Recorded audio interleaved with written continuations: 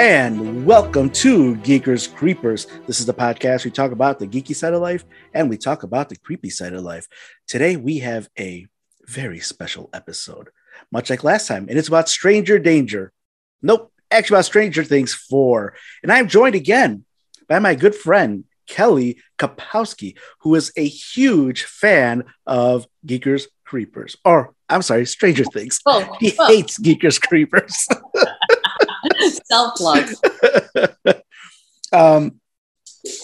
So Kelly, last time it turns out we were running low on time because Zoom has changed their policies. So I have now upgraded, and so we will now have time to record. But we will now be recording.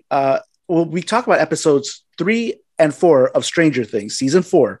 And once again, for everybody, it's going to be full of spoilers. We're going through it.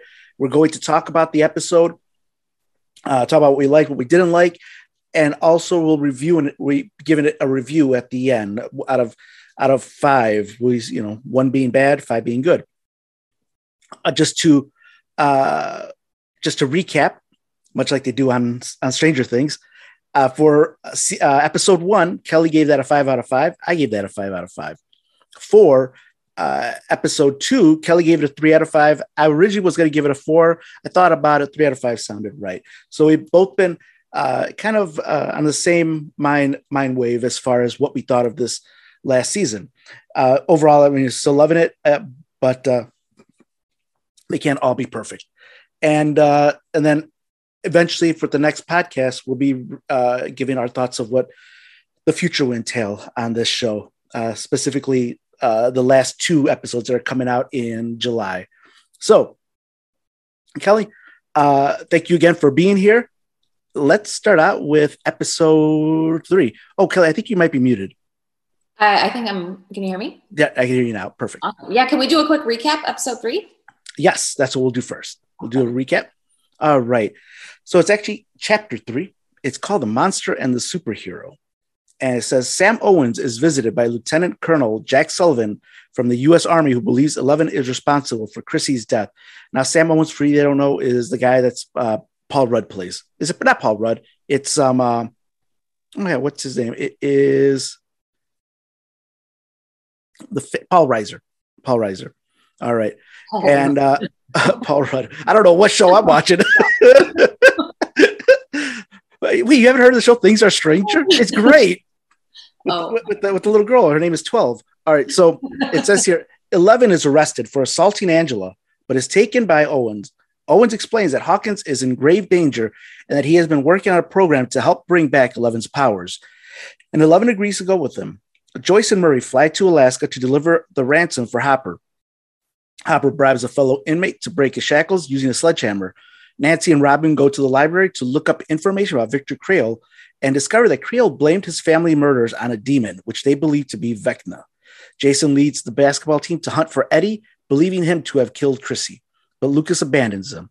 Max recalls that Chrissy had visited the school counselor before being killed by Vecna. She steals Chrissy and Fred's files from the counselor's office and learns they suffered from PTSD symptoms similar to hers. Max hears Vecna call her name and has a vision of a grandfather clock. All right. Does that refresh your memory? Yes. And I'm taking some notes because I had some very specific thoughts on key parts of this episode. All right. Well, I'll have you start out. What are some of the notes and what did you think of this episode? Okay. So I will say my favorite moment with Murray, the character Murray, is on the airplane when he talks about his taekwondo. I think that's the next episode, but go ahead. Oh no, it's this one when they're in the plane, right? Yeah, but I don't think they're in the episode on this. I don't think they're in the plane. Yeah, it said plane. Yeah, they're on the plane going to Russia. Let me see here. Oh, you're right. You're right. Okay. This is one of my favorite moments with Murray is when he's talking to Joyce about all his taekwondo and he's a black belt. And she's like, wait, aren't you a black belt in like karate or taekwondo or whatever it is? And he's like, yeah. And I beat Justin, who's 16. And she's like, what? And he's like, thanks for the pep talk, you know, and he like telling himself and then is able to overcome the pilot, which is, I love that scene. That was pretty funny. And then you have the pilot who turns on them. Was he giving them tea or something? And then all of a sudden they pass out. Yes, he drugged them. Mm-hmm. So this episode also shows the repercussions of 11 from beating the girl with the roller skate. So I remember, I think I just started rewatching this one, and after she did that, I'm like, you are in big trouble, because this is legit. She like clobbered her in the face with that skate to the point where I'm like, had you hit her, you could possibly murder somebody with the roller skate by smacking him just in the right spot. I don't know if did you ever roller skate? Yeah. So when I was a kid, so this is what I love about Stranger Things. I grew up at this time. Like, I was a little younger than these kids were, but still I was at that age where I was roller skating here. I was at the roller rink too. Yeah. Oh, yes. You went to the roller rink. Yes. And they would do the couples dances where you hold hands with the couple. And all of a sudden, you have Timothy played in the background. He's like, "One more try." I didn't know. Somebody has to speak backwards. Oh yeah, dance. And I was like, "Well, that ain't gonna be me." So I need to find a boy that can do it backwards. So I never had a lady friend to skate with me. I would always just have to sit that one out and sit on the side and watch all the couples skate. It was so depressing. Super nostalgic because yes, it's a real lived experience for anyone who was of age in the 80s. In early 90s. Yeah. Oh my God. All those couples dancing or skating together. Can we talk about the Creel family curse? Yes. Because this is the episode where we are introduced to the Creel family and the background of Victor Creel. Because we only know him as the guy who murdered his family for a long time. Mm-hmm. And then in this episode, we get the backstory, which I found fascinating. And for a long time, didn't even make sense. I still had so many questions about it. And throughout the rest of the series, I think they do explain little bits and pieces a little bit more. But I loved the scene of like the explanation of his family's murders. Yes. And well, actually, you know what? That might be the next one because I think, let me double check. I think it's I just wrote these notes during your summer. I'm sorry, Kelly, you're breaking up there. Are you there? Yeah, I'm here. Okay. I wrote these notes during your summary. It's from this episode. Are you sure it's from this episode? Yeah, because I have 2 more notes from this episode. Yes. Okay. All right. Because I know all right. Because I know they do go to the library. They look up some of the history. I thought that they find out the history when they visit him at the jail. Is this the episode where they visit him? Parts of it. Oh, okay. Because that was the we do get to learn more about the history about the haunted house, which I do like the way they do that because you're like up until this point, I thought that the house sat on one of the portals, that it was like actually just sitting on one of the upside down portals that had always been there. So did I. And we won't get to it yet because that's a twist at the very last episode. But like, I'm like, okay, so then the upside down drove this guy mad to, that he was going crazy and he murdered his family, and like, I never thought that, even with Creel, I was like, well, is he really a murderer, or was it maybe that the people that were killed by the Demogorgons, and that, they just never realized. Yeah. But yeah, that twist is just, we'll get to it. Yeah. The twist doesn't come yet. It's just what happened to his kids and like his wife and like how he was stuck in like what he called a paralyzed state where like he couldn't do anything. And I guess all up to that point, you think he did it. Yes. Like I did, until you hear his side of it, which this part of the episode was one of my favorites because of that. You really got to see that he didn't actually do it. It made you believe him. And this is also the part where I think I mentioned this last time, but Jason leads the basketball team to hunt for Eddie. Yes. And again, that's creepy in a different sense because you've got like this vigilante justice, going out there hunting this guy, not knowing the sheriff really doesn't do much. Sheriff is like, don't go out and do it, and then he loses complete control. Yeah. In the press conference. I don't know if we've gotten that yet, but like his control is 0. Mm-hmm. Yeah. And I don't know, like, Hopper probably would have yelled at them that, if you guys do this, you're all going to go to jail, but he kind of lets it go. And that does kind of, you're thinking, I don't know, that was just a crazy. To have vigilante justice is very dangerous, and I think we all understood that like the boy was hurt and was trying to like get justice for who he felt like murdered his girlfriend, and he's very honest and like he doesn't have any other intentions. Those are his only intentions, are to find and hurt the person who killed his girlfriend. And so it doesn't make you like hate him, but it makes you feel like it shouldn't be happening. Yes. You know what I mean? Like, yeah, it's hard to, I guess, because there's two sides of it. Yeah, because we know the side that Eddie didn't do this, but he doesn't. Right. I mean, this guy, he might be a jerk, but still, he really cared about his girlfriend, and he doesn't know that Eddie's innocent. Yeah. If you look at it from an objective point of view, you'd be like, no, this Eddie guy did it. He ran away. This girl's, like found all mutilated, and he's not coming out. He's not coming out of hiding. So why is he, running away? So I could see why he'd be, as angry as he was. But it does like add an interesting twist to like, I guess the urgency with which like Eddie is like trying to figure this whole thing out. And this is also the part where we find out that Max realizes that she's the next one. She's the next victim. Yes. That was a big twist. Yep. I'm not going to lie. I thought that she was going to bite the bullet. I was like, yep, she's the newer character in the bunch, even though I keep thinking she appeared in season 3. She was in season 2. So she's been there for a while now. And I was thinking, yeah, she's going to get it.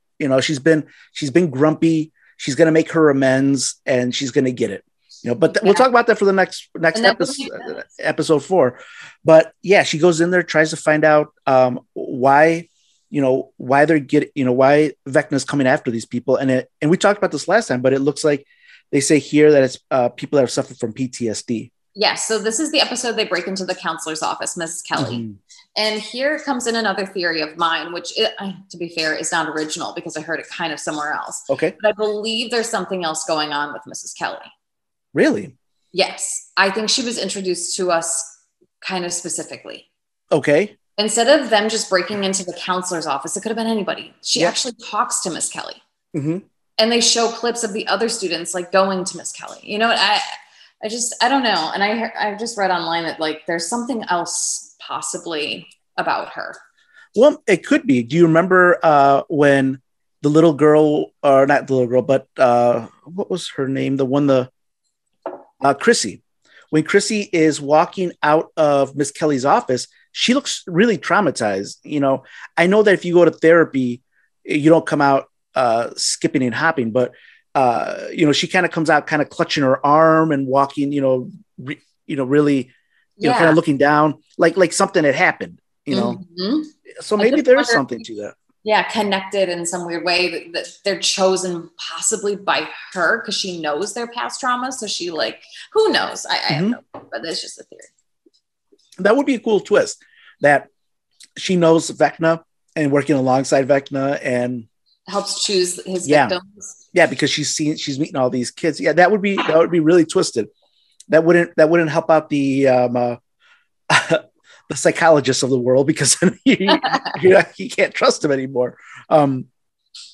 So with this episode, chapter 3, the monster and the superhero. Well, let's also talk about that. The monster and the superhero.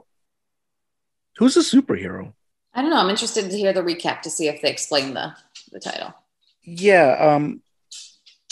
So with this one, what would you rate it out of 5? Oh, this is the name of the episode, the superhero. Why did I know that? No, just think about your question. I would rate this one. Well, because it has my favorite scene with Murray and his Taekwondo, I'm going to go 4. You're going to go 4. With this one, I'm actually going to be different. I really love the Creel family backstory. With this one, I'm going to go 3 out of 5 on this one. Okay. Now, I could see why you like this one. The next one is the one that that one was the one that rocked. Actually, if you don't mind, do you want to do 4 in chapter 5? Do you have time for that one? Okay, let's do 4 and 5, and then we'll save 6 and 7 and our theories for next time.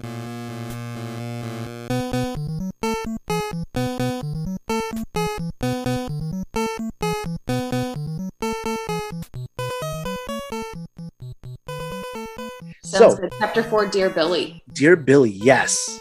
All right. Joyce and Murray deliver the ransom payment to Enzo's contact, Yuri, but he drugs them. Planning to keep the money and turn them and Hopper and Enzo over to the Russians, Hopper escapes the prison camp, but is soon recaptured. Jonathan, Mike, and Will prepare to sneak away from Wallace and Harmon. Agents left to watch them, but armed soldiers attack the house. They escape with the help of Jonathan's friend Argyle, bringing an injured Agent Harmon with them. Nancy and Robin interview Victor Creel at the Penhurst Psychiatric Institution. Creel recounts his family being tormented and killed by supernatural forces, although he was arrested for their deaths. Max, fearing that Vecna is about to kill her, writes letters to her friends and family and goes to the cemetery to read her letter to Billy by his gravestone. She is soon possessed by Vecna and finds herself at the altar of the Upside Down. Steve, Dustin, and Lucas learn from Nancy and Robin that playing music can break Vecna's spell and play Max's favorite song, Running Up That Hill, on a cassette tape. This opens a portal through which Max escapes Vecna's control, successfully avoiding death. Kapowski, this is one of my favorite episodes of Stranger Things. Let's hear it. A 5 out of 5. Here's a fun fact. Did you know that Running Up the Hill is now back on the charts? Yes, I heard. I have never heard this song in my life. Oh, it's so good. It was definitely one of my favorite 80s songs. Really? Yeah. I have never, ever heard it. When I saw it, my first thought, I'm going to be honest, when it was being played, I thought, oh, okay, they're using the song because it's not famous and they probably got it really cheap. I didn't realize it was popular. We always cover that song. Yeah. So this one, it just hits everywhere. I mean, you've got, let's start with the Hopper part. All right. You've got that part where he escapes the prison camp and everything. It's like this crazy escape. He's making a run for it and he gets caught. And I'm like, oh my God. I thought he was going to make a run for it. He was done. He was out of there. He made it to the church. He found the peanut butter. He found the peanut butter. He made it, And he does everything. Like in this episode, this is the one good Russian episode, in my opinion, one of the good Russian episodes, because you could feel the torture he's going through when he's pulling the thing out of his leg, the shackles. He's prepared himself for the pain he's gonna have to go through. He gets on the snowmobile, makes a run for it. He takes out all the guards. Doesn't he blow up the it takes out so many guards and makes a run for it, only to finally get, to be that close to escaping and just being found again. But that's a theme for him because that happens again when he's in the arena. Mm-hmm. And they get all the way, and then it's it's the theme for him. But and I think with the Hopper character, he really, you really can tell that this is just the frustration he has to go through, the torture, and it's this was definitely one of my more favorite the episodes where they deal with the Russians. So this is a good episode. It has a moment for me throughout the entire series that always sticks out in my mind. And that is the phone number inside the pen of the dying cop inside the van, where he's like, here's the number. And he gives them the pen and they try it. They're like, write it down. But really he's giving them the number. It's inside of the pen. I love that. I think it's so good. And that they only figure it out later when they accidentally break the pen. Mm-hmm. And this one also has, another great action scene where those two cops are the FBI agents, whatever they are. They're left there to watch over Jonathan, Mike, and Will. Yeah. And they're just sitting there lounging around, watching sports, watching golf. And they want to order a pizza. The kids want to order pizza so they can make a run for it. So what's his name? Argyle can come by and pick them up. and that, again, that caught me absolutely off guard as soon as, because I thought, okay, here comes the pizza, here comes Argyle, another stupid joke. And then they open up the door and bam, they just start blasting away. Yeah, unbelievable scene. Yeah, that was just, I think it was it seemed like it was a single shot, the camera was just following them around. Yeah, it was intense. Yep. It was good. Yeah, that cop's just blasting everybody away. He's got indiscriminate. It was just shots fired everywhere.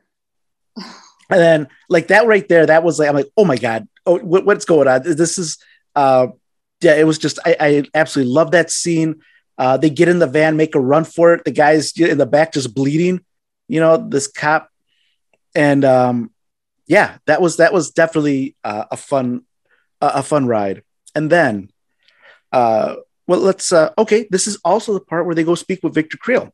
Mm-hmm. You want to take over that, Kapowski? Tell us a little bit what you thought about that. I think when we first meet Victor Creel, when they're there on their fake college trip, we talk about his eyes and the fact that Victor Creel doesn't have eyes and how that happened and how he self-mutilated because of trying to join his family, which really makes you believe him. Because, I mean, yes, obviously an insane person would do that. And he is partially insane because of what happened to him. But if he really killed his family out of rage or whatever, that he wouldn't feel like to take out his eyes. Yeah. And you see that and you find out that, his whole family died, or you're led to believe that his whole family died. And yeah, I agree. It's kind of like this episode, they also are steering us in a different direction, because even up until then, I'm like, I believe Creel didn't do it. I think the house is, above one of the portals to the Upside Down, and that's what's kind of taking over, and it's upside down, that maybe he did do it, but he was forced to by something, by Vecna in the Upside Down, So with that, I really like that. And also, do you know who played Victor Creel? Yes. Robert Englund. Yes. Freddy Krueger himself. Indeed. Which I thought was a great play on the series. That was I did not know he was going to be in there. Actually, maybe I had heard at one point, but I absolutely forgot about it. As soon as he turns and he looks, I'm like, oh, it's Freddy. Oh my God. It's like they got Freddy. What a cool thing. Yeah, definitely. It was that casting. And I did it. It's a little bit of stunt casting, but it wasn't anything that it was. He still did a great job. He did a great job. Fun fact. Let me toss another one in there. All right. Oh, wait. Hold on a second. One of Kelly's fun facts. I wish I had something like with Jose's, like Jose's Council Watch, something for like Kelly's fun facts. Yeah. So they reference Freddy Krueger when Max is drawing her visions of what she saw when she was under the spell. Yep. And Dustin talks to the little sister about Freddy Krueger. And I only noticed that after rewatching the whole thing, that they do reference Freddy Krueger in the series. When Dustin was talking about that, I was cracking up because the way he describes it, like, it's this guy, he comes out of your dreams. He's got these nails and he's got these razors for hands. And it's this little girl that he's creeping out. And he's burned all over. Here's another little fun fact. Did you notice that when they first go into the to visit Creel, he's scratching like the table with his fingernails, like he's actually scratching into the table, much like Freddy does. Oh, see, I didn't know Freddy did that, but yes, that drove me crazy in that part. I was like, can you please stop that sound? Oh my God, it was so bad. And you could tell it'd been so repetitive because it had been like dug into the metal table. Exactly. And in this is also a part where we get to see, I think it's one of the few times where we get to see Nancy and Robin kind of working together. Oh yeah. Which then starts a whole kind of like thing of them being kind of working together a lot. Yeah. And I get a kick out of like, it seems like, I don't know if this is going to happen, but you got the Nancy and the Steve dynamic now with Jonathan out of the picture. And Robin keeps telling he's like, I'm not interested. You don't get, trust me, I'm not interested, or that we're just friends. But yeah, I think you kind of get to see maybe is Nancy a little jealous, that Robin's so close with Steve. And so we'll see what happens. Like I said, I've got my theory on what'll happen regarding that. If you remember, Jonathan has that letter to show Nancy that she has not seen yet. And that is, he is not going to college with her. Yes. Yeah. And we haven't had that come to fruition. That conversation hasn't happened between them yet. And finally, my favorite part of this entire thing is the whole Max story. Okay. She at this point, she knows she's going to get killed. She's just preparing for it. She writes her letters to everybody, and I thought she was a gunner. She writes her letters to everybody, gives it to her mom. And there's that scene where she actually talks to her mom outside. Do you remember this part? That was the creepy scene that showed her PTSD, like part of from. Like I thought, I'm like, okay, she met her mom. She's talking to her. They're sharing one last peaceful moment. And then it turns out it's actually Vecna. Yeah. And again, man, that gets you so good. Yeah, because she wants affection from her mother and her mom gives her a hug. But the trauma is that she's never had it. So the mom won't let go and it becomes creepy and scary. And traumatizing. That was very well done. And then afterwards, Max gives I think the entire crew, or is it just Lucas, a letter? No, she gives all of them. Yeah, all of them, and her other family members too. It was really sad. It was like it. You could tell that in this episode, this actress, she did a really good job in this episode, a very good job. Like you can feel like that you're about to go, and so you're saying your last farewells. And she's even bossy about it. Like you're gonna take me here. Like she tells Steve, like you're gonna take me here. And Steve's like, as the babysitter, drives her around. Yeah. And then she goes to visit Billy, which again, I never thought that they would be that close, but I could see where you said last time, Kelly, that it's probably from the last season where he sacrifices himself, even though he did a lot of bad things up until that point. Like, but he was what do you call it? He was possessed by the mind flayer or whatever, the character. Yes, in this episode, that was very creepy. And then so she goes to kind of reads the letter to Billy at his gravestone, and then after that, I believe that's when she gets taken by Vecna, correct? Yeah, so then she's in the trance and she gets lifted up into the air, and they have to figure out her favorite song. Yeah, and that's what they find out when they visit Creel. Creel's telling the story, and Creel says that the one thing there was a song playing, and that's how everything stopped, or that's what stopped the attack from continuing. So they dig around, they find her favorite song, which is "Running Up That Hill." Again, never knew this was that popular. Max is inside the Upside Down, and that's creepy. Like, you've got all the. Wasn't Barb in there? Didn't we see Barb's body? Oh yeah, it's one of the the statues. Yeah. Yeah, they display the victims. Yes, and that was a creepy area. Like you've got all these like bodies, and it's just like it was like his own. It's our version of hell, his version of paradise. Just kind of this like reddish, just really a nightmare world with all these dead bodies. And there's Max in there, and she's getting she's not being tortured, but she's like being psychologically tortured by Vecna, you would say. And then they start playing that music. She breaks free. Everything's falling as she's running, like the world is just falling around her as she's running, trying to escape out of there. She makes a leap for it and survives. It is an intense run. Yes. That run that she does, it's very good. It's very well done. But what I was going to say is I didn't know this at the time, but I just realized during your synopsis that playing the song opens the portal. You're right. That's what it is. That's what it was. That's what was happening. So for our listeners that may have also made that, I don't know, not even thought about it. Like I didn't understand that the song actually opens the portal, which is why you could see it as a vision through kind of like the hellscape. You could see her friends. So yeah, it actually opens the portal, which is why music? Why someone's favorite song? That's a strange thing to open the portal. Yeah, I don't know. But, it might be because if you have PTSD, maybe something that calms you. Your favorite song will. The portal gives them care. Yeah, or I don't know. To have open the portal. But that was this episode. Like I said, it's chapter 4. Man, I don't think they did anything wrong in this one. I think it was hands down just like. One of my favorite Stranger Things episodes of all time. I would definitely give this one a 5 out of 5. What is your rating on this one, Kelly? I'm still gonna go 3 out of 5. Really? 3 out of 5. Episode 1 compared to episode 1, which is 5 out of 5. Okay. I feel like when we get to the later episodes, we start creeping back up into the 4 zone. Okay. Yeah.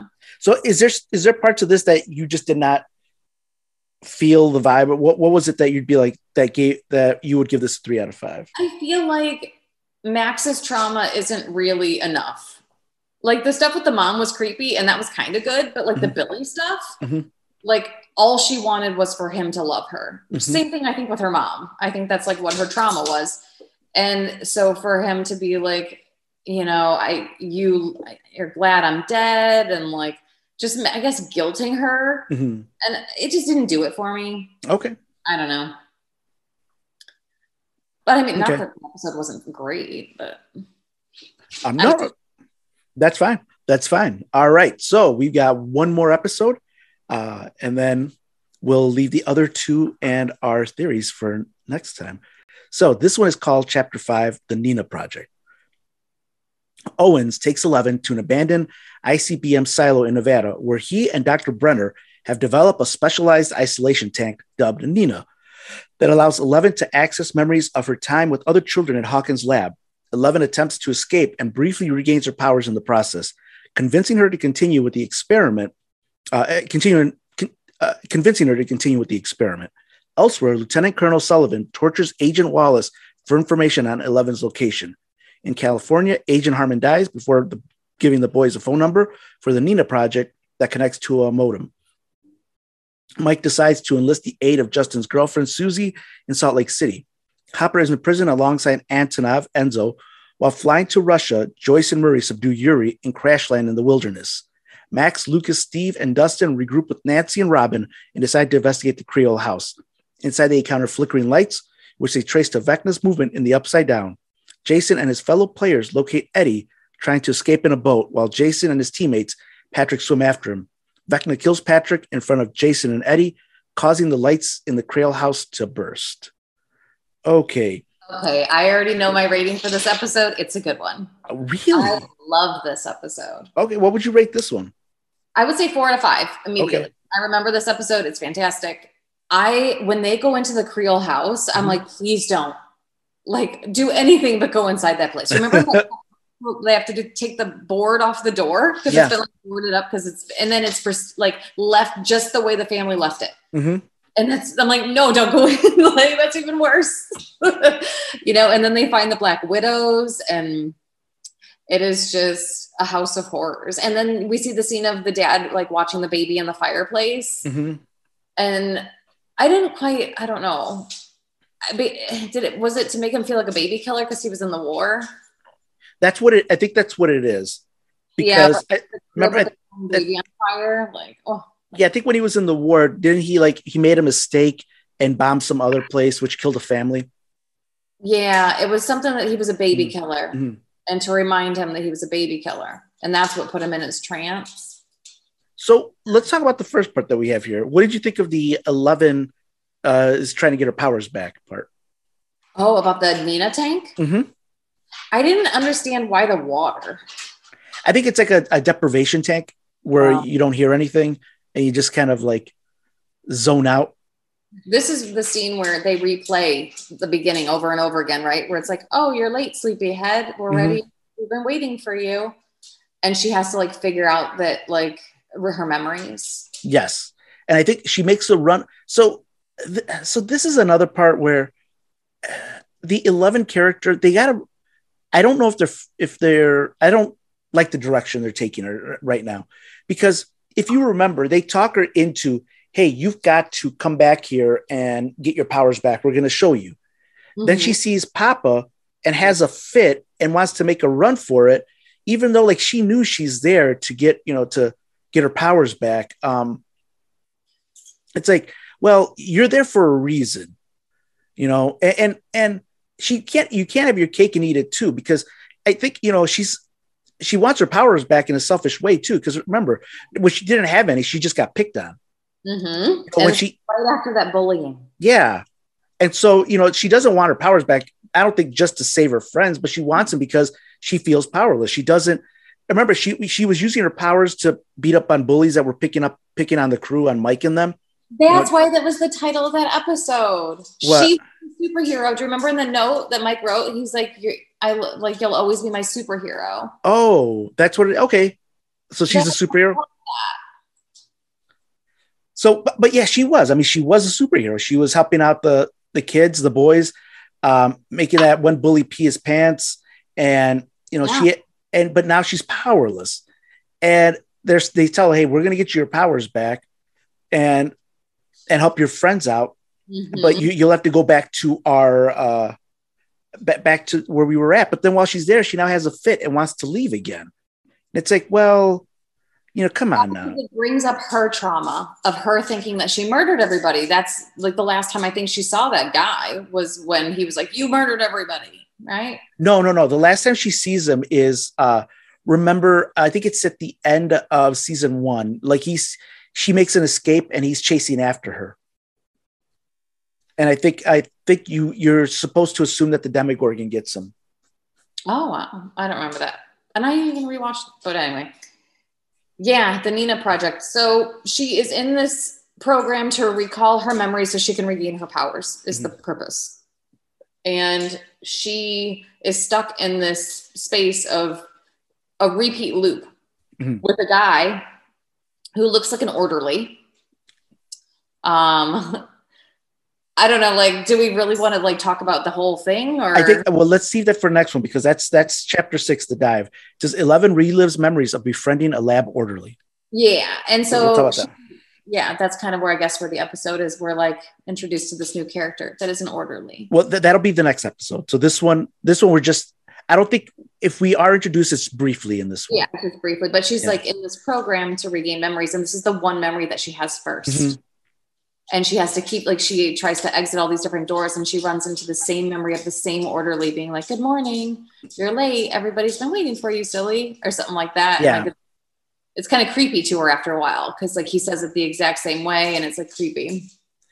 Yeah. So, with this, maybe I have to rewatch this episode because I think like I said, I was rewatching them all at the same time that, at some point you get burnt out, and I just kind of had this in the background while I was, I don't know, probably on the phone or something.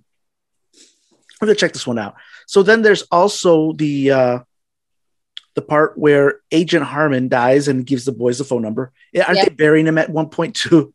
Yes, and Argyle wants to make a sign on the pizza box that has all their names on it and like in memory of unknown murdered man. It is a great stoner moment, I will say, on his part. Oh, Kelly, you're there? You were just breaking up. Yeah. Hello? Oh, okay. There we go. Oh, I hear you now. And so then we also have the Hopper is back in prison with Enzo. So this is, I think there's just, after they make the escape, it turns out, don't they get in a fight inside the prison, him and Enzo, the guard? So Enzo is not the guard. Enzo is the pilot. Oh, Enzo's the pilot? Dimitri, I believe, is the prison guard. Okay. Yes, so Dimitri and Hopper are now in prison together. Okay. For collaborating on the security guard's part to an escape Hopper. They're in there together, and Hopper he beats him up at first, but then kind of like submits to the fact that they're both going to die there, and like, what good does it do? That's true. So I'm surprised that they were just shot after everything that happened. I know, when they just want to kill everybody all the time anyway. Yeah, I'm like, okay, so you guys these Russians are very very by the law. I'm like, Hopper just like blew up 20 of your fellow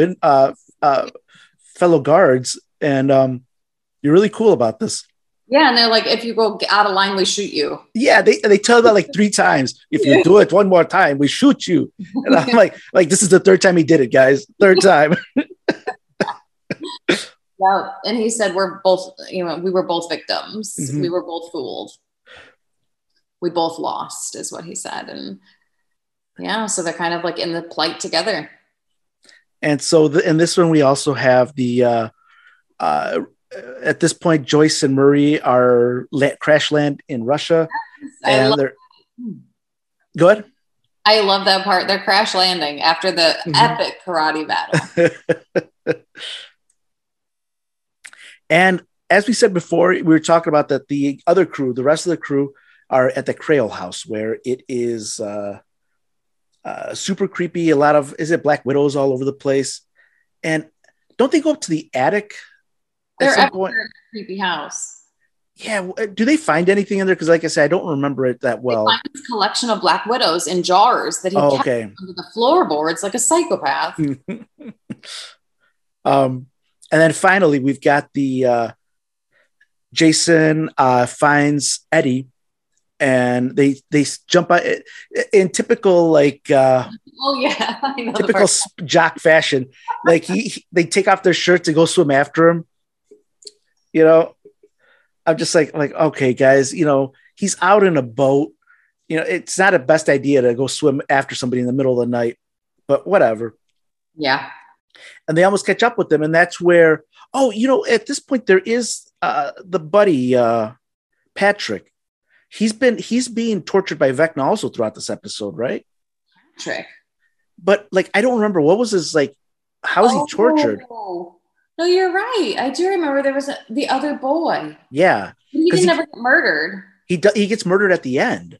Oh, wow. Oh, no, I can't remember now. Yeah. Maybe we'll have to go back and review this one and see, because I remember he does get killed. But he is he's being tortured throughout the episode by Vecna. So this makes 3 kills by Vecna now with for the students. And again, for people that don't realize, this is a lot like A Nightmare on Elm Street. If A Nightmare on Elm Street, Freddy would go after the high school kids who, because their parents had murdered him, and so it's his way of revenge by going after their kids now that they're in high school. But all right, Kelly. So with this one, you said you're giving this one a 4 out of 5. 4 out of 5 on this one, yes. All right. With this one, I am going 3 out of 5. This wasn't one of my more favorite episodes. It seems like this was a little bit more filler to what's going to come next. Because in the next one, that's where we start getting a lot more background about 11 and it just furthers the story. So, any final parting thoughts before we end this episode of Geekers Creepers Stranger Things? Just one more fun fact that Robin, the character of Robin, is Uma Thurman's daughter, which I always find so fun. It's actually Ethan Hawke and Uma Thurman's daughter. Mm-hmm. But she looks like Uma Thurman. Yeah, she does. She looks a lot like her. Yeah, when I found that out, I'm like, I think she was, I forgot what else she was in, but yeah, she does. I really like her character. Her and Steve, I would, if they did a spin-off show like Stranger Things, I would watch it with us, just those two. Those two crack me up.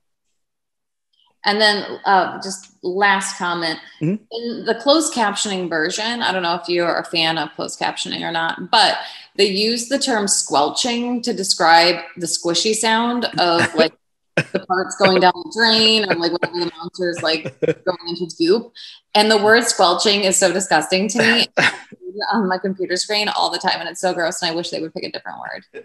Now we know what Kapowski's new nickname is going to be, Squelcher. That is the most disgusting word I've ever heard.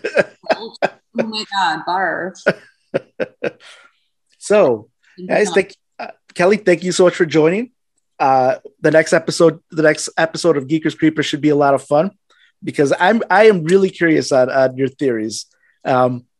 After getting a taste of what your theories was last time, I really want to find out more. But we're gonna end it here. Again, thank you so much for joining, Kelly. Everyone out there listening, thank you so much. I greatly appreciate it. And until next time, we wish you all the best in life, love, and gaming.